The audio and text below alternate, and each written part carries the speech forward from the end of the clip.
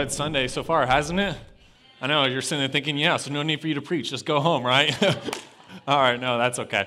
Hey, before we get started, let's give a round of applause in recognition to some individuals here in the church, okay? Because we love doing that. We love expressing gratitude and appreciation towards others. And one group I think that needs it and that deserves it, in fact, is our youth leaders, our relentless leaders. And here's why. Because in the COVID season, we kind of had to throw every playbook out the window. We had to reinvent a little bit of how we had to do youth group. We did online stuff.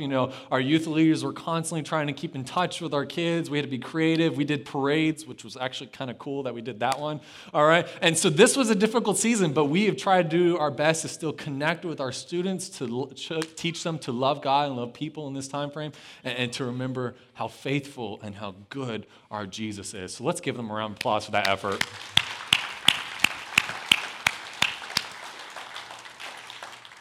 Now, as you guys know, we have kind of kicked off not only a brand new series, but kind of like a theme for the entire summer, that we're talking about the storms in life. And when we say storms in life, we mean those tragic, out of nowhere, it's a beautiful day, and then boom, something happens and it completely rocks your world kind of moments, like those crises, those tragedies that we will all face in life. That it's expected that we're going to have these moments that our world is just rocked to its foundation, that we might have had a plan for our life, and all of a sudden that plan has completely changed because some event that happens, and maybe it changes our life for a few days or a few weeks or a few months, or maybe for the rest of our life will never be the same because of this moment, okay? And so we're talking about these storms that just come out of nowhere in life. And so last week, we're kind of kicked off this short little mini-series talking about how we can prepare in advance for these moments, because we know that they're coming, right? Because we've all faced them. I heard a research poll that said about every 10 years you face one. Unless you're in my family, then it's about every 2 years you're going to face one of these life-altering events. So they're coming, so we need to talk about how we can prepare for them. And the first thing we talked about last week is that God has put us in this cosmic, groundbreaking, barrier-crushing, sin-defeating, devil-stomping new community that we just call the church for short. All right? It'd be awesome if we just had a banner that said, here's who we are, okay? But we just call the church for short. All right? And this church is a wonderful gift that God has given us to remind us that we are not alone. Because it's so easy when the storm happens to feel isolated, to feel alone. And we are reminded every time we gather together that we are not alone, but that we have people that we can belong to, people who are there for us in the good times and the bad, shoulders to lean upon. There's a reason why God did not just immediately pull you up to heaven, but you are now in the community with others who believe the same way you do, who share the same faith in Jesus, and we trust one another, we lean upon one another. There's sympathy and affection for one another in this new community, and it is a wonderful gift which God has given us to weather the storms in life. The second lesson on how we can prepare in advance so that when the storms hit, we're on the best foot is to remember that when the storms hit, that is a time to remember to love one another. Now, why is that important? Because when tragedy comes in our life, what happens when people get hurt? They hurt someone else. Like misery loves company. You've ever heard that phrase? That's what happens when someone gets hurt, when they start to feel isolated. They then start attacking others. They then start lashing out at others. They then start hurting others, and they go into this state of being kind of self-centered and self-focused. And if we're not careful, when the tragedies come in our life, we can easily step back into that place. And so we're kind of talking about how do we prevent this from happening? How do we move into a new space where we can look at Jesus and be like Jesus? Because this is a crucial element throughout all of Scripture, okay? You look at Paul, and Paul is very big on trying to get us to understand that when Christ died for us and you accept it and you say, hey, I'm a Christ follower, I'm a Christian, I'm all about that life, I'm going with Jesus forward and stuff like that, that not only changes who you are and how you relate to God, but that also affects every aspect of your life. It affects how you live your life because Jesus is now in your life. And Paul has stressed this all over the New Testament. One prime example is in the book of Philippians, which is where we're going to be at this morning in Philippians chapter 2. If you would have a Bible and you'd like to turn there. And in Philippians chapter 2, it says this. It says, so if there is any encouragement in Christ, any comfort from love, any participation in the Spirit, any affection and sympathy, complete my joy by being of the same mind, having the same love, being in full accord and of one mind. Okay, so Paul kind of starts off with like these rhetorical questions, okay? So he's kind of saying this community, this new community full of new human beings that God has created, okay, that we call the church, right? That in this new community, it's special because we are encouraged by Christ, okay? We have God's love. We're comforted by the knowledge that God loves us, okay? The Holy Spirit, the force which God used to mold the world, is in our midst. It's in our gathering. And then when we look at one another, that there is affection, that there's sympathy, that we're able to look at one another and say, this is my family. Those are my brothers and sisters. And so Paul's saying, because these things are true, this is going to shape who you are going forward. This is something that you can lean upon when the storms of life hit. And let me tell you why that's encouraging. Because the original audience, the original Philippians, when they're hearing this, are living in a very difficult place to be Christians. You see, their culture, if you've ever been in English class and had to study Shakespeare and study Julius Caesar, you know this, okay? Philippi, that city, state, country, whatever it was, okay, had this history of defending the Roman Empire. Like these people were so excited, so proud to be Roman citizens. They had this huge story of we are the ones who saved the Roman Empire, which makes it kind of awkward if you're a Christian because you're going around saying, hey, I know all of you guys are worshiping Caesar and the fact that you're a Roman citizen, but we worship the guy that Caesar killed, and we still think he's greater than Caesar. Like that's going to make things a little awkward, right? Like when you're having a dinner party with your family and they're all like, yeah, go Rome. And you're just like, I like Jesus better.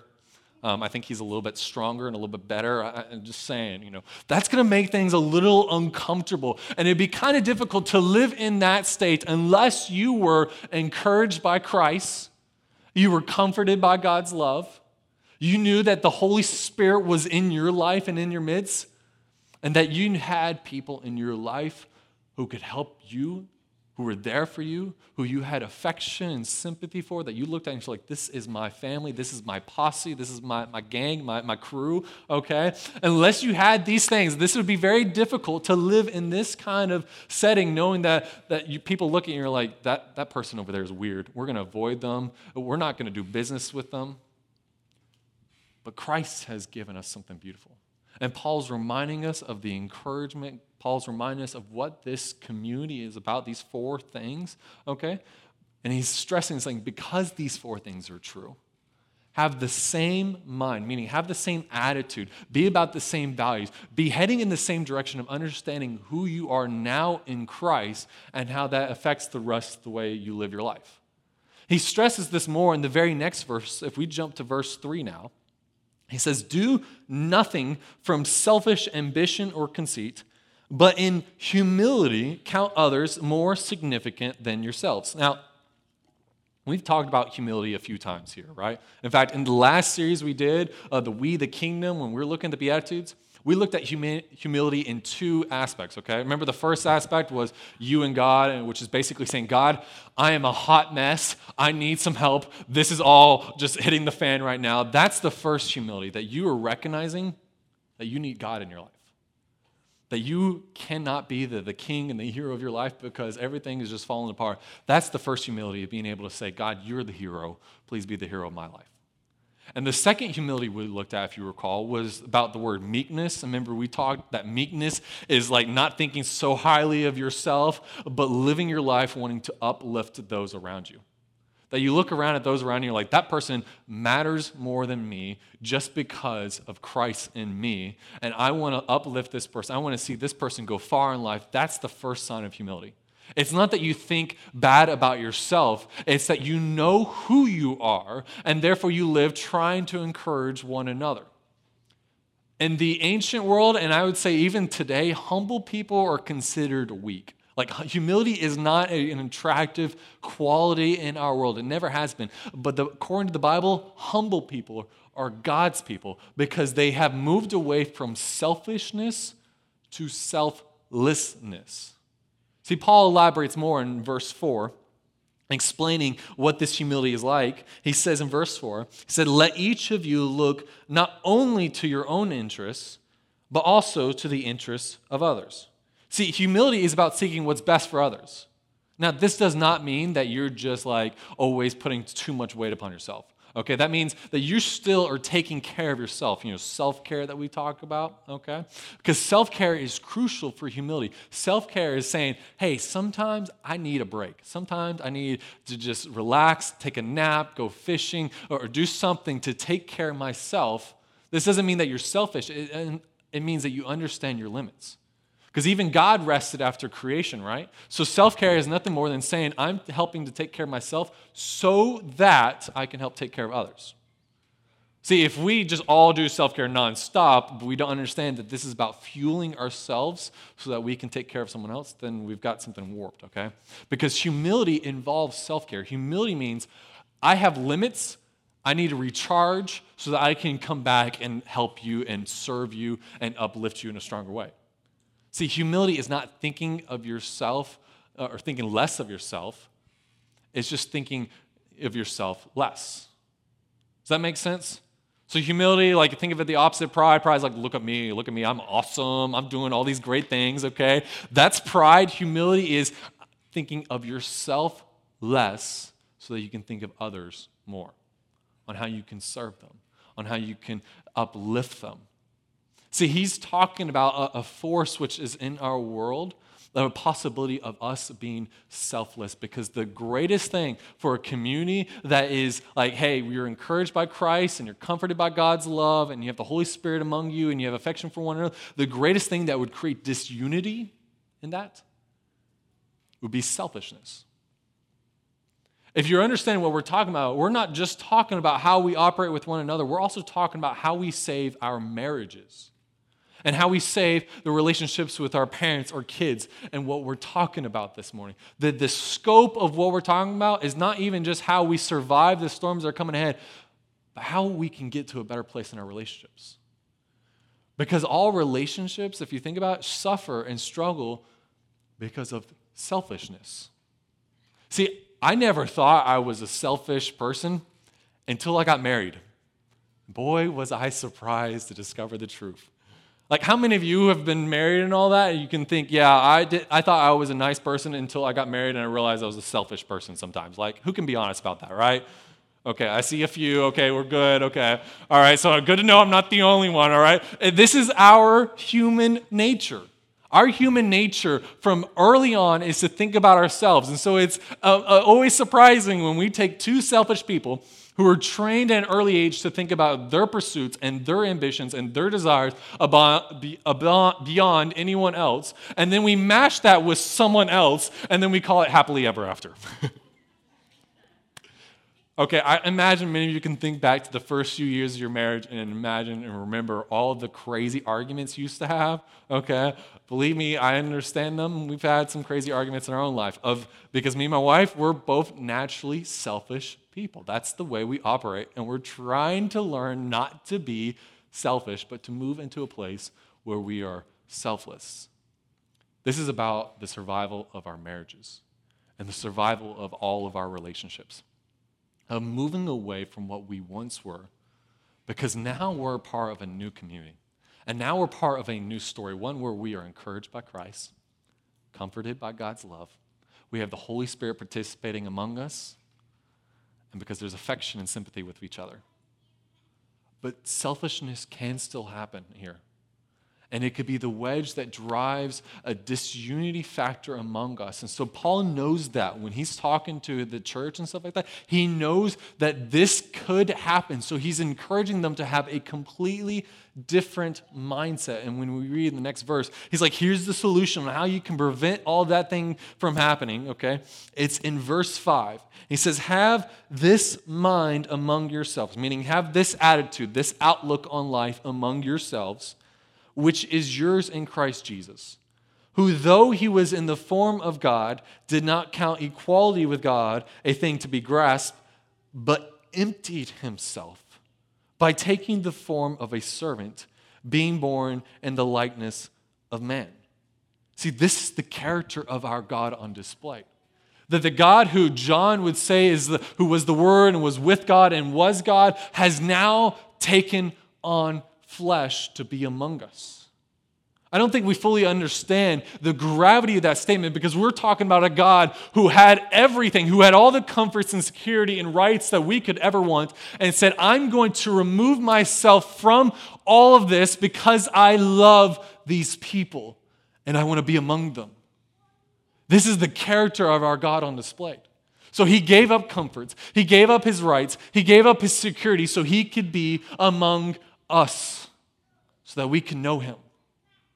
Like, that is radical for our world today because our world today, all we hear talking about on the media or social media or from conversations with one another is that life is all about acquiring your comforts and your rights and your possessions and your treasures and your securities. And we worship a God who says, I did away with all that so I could have you. What a statement that makes for how we should live with each other. Are we more concerned with all these other things, or are we more concerned with I'm all right getting rid of these things or moving myself away from these things if it frees me to love you? That's a challenging statement. That this is the God we serve. That he gave up everything and he came to our world not as this big king, all flashy, strutting around, but came as a servant. One who washed the feet of fishermen. Who took care of those with infectious diseases. Who associated with the social outcasts of his community. And that he, most of all, suffered for us. This is how low our God went to love us. So countercultural for our world today.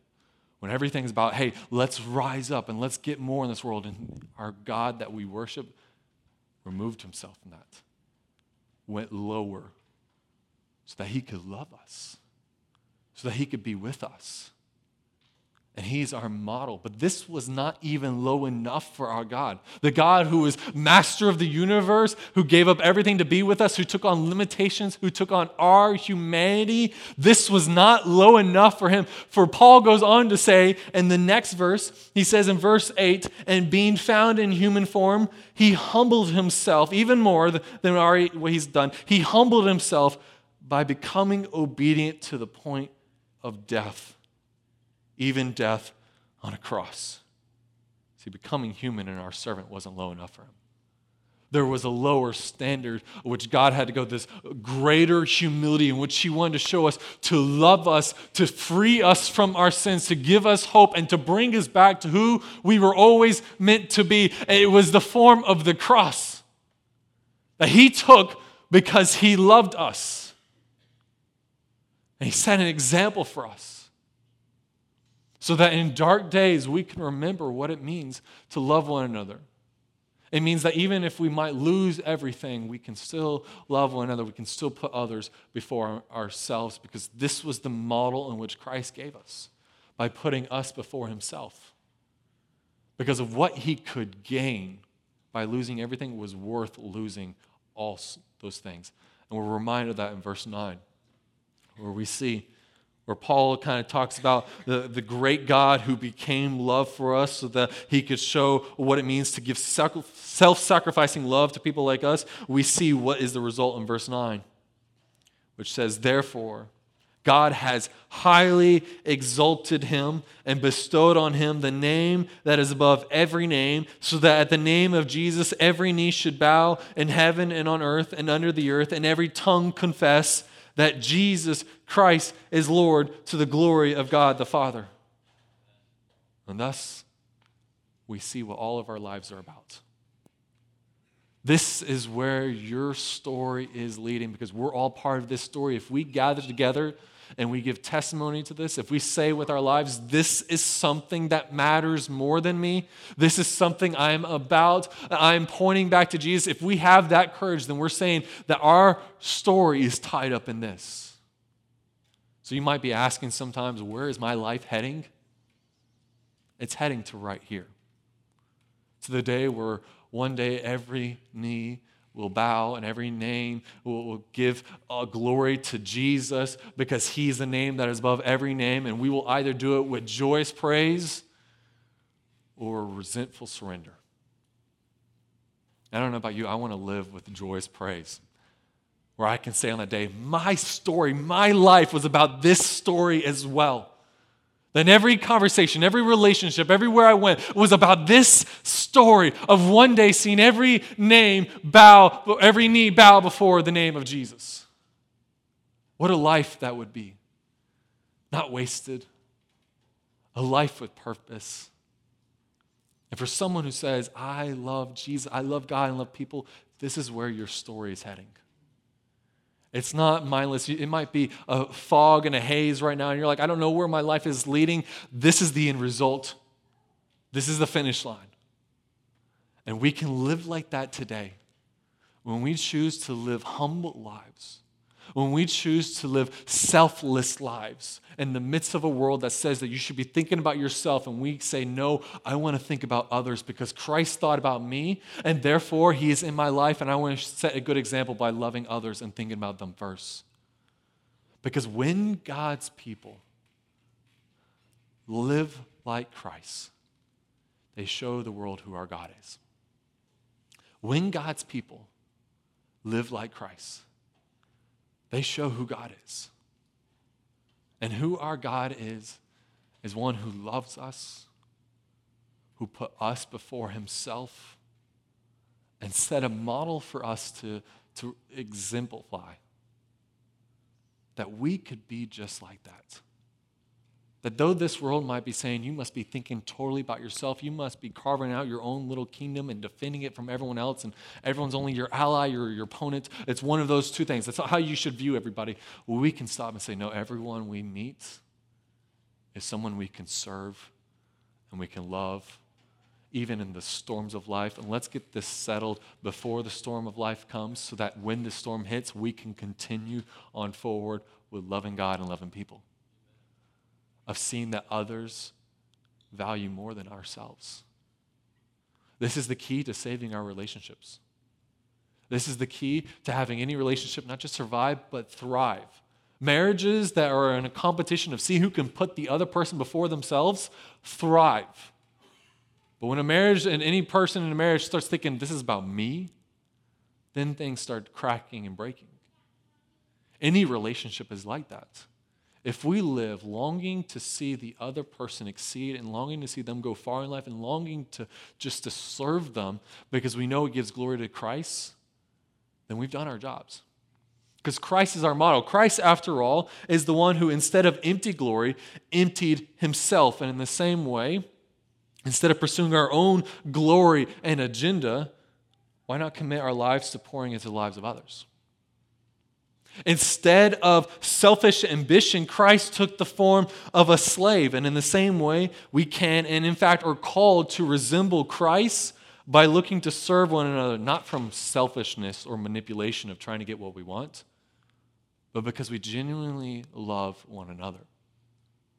Instead of selfishly clinging to his equality with God, Christ humbled himself in consideration of humanity's great need for redemption.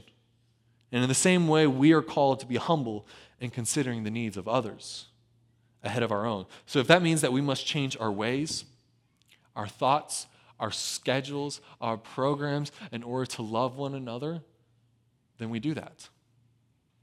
And then finally, as a human being, Christ humbled himself and did all he did for God's glory. And in the same way, when we humble ourselves before God and others, we too give glory to God, which is what your life is supposed to be about, of giving glory to God. And so when you live like Christ, you show the world who your God is. Let me say this is why in this past season, we as an eldership decided that we were going to close down the church for 10 weeks, and we went to an online format. It was not a fun decision. It's not a decision that any of us want to make. It was rather discomforting. But we made that because we love you guys and we wanted what was best for you guys, and so we made these decisions. It's the same way with this building, that we would like to move forward with this. We would like to call this place home because we think this is the betterment for all of us. And this is the motto of when we're, as leaders, we're making decisions, we're always thinking, what is best for us as a whole? So that we can live like that individually with one another. Like this would completely change all of our relationships. If we, instead of when we got up and thought, here's the things I want to do today, here's the things I want to accomplish with my life, we stop and say, there's this person, I'm sharing a bed with, my spouse. Or there's these kids in the house. There's a parent in the house. What if I live today wanting to serve them, wanting to uplift them, wanting to see them become who they were supposed to be, which also involves telling them the story of Jesus, making sure that they know what it means to have a relationship with Jesus and be part of his family? What if we lived like that? Because that's what Christ did for us. Never asked anything in return other than that we would love him in return and obey him when he says love God and love people. Because he's our model. He's our guide. He's our instructor. He is most of all, he is our God. And we show the world who our God is when we live like Christ. So won't you pray with me?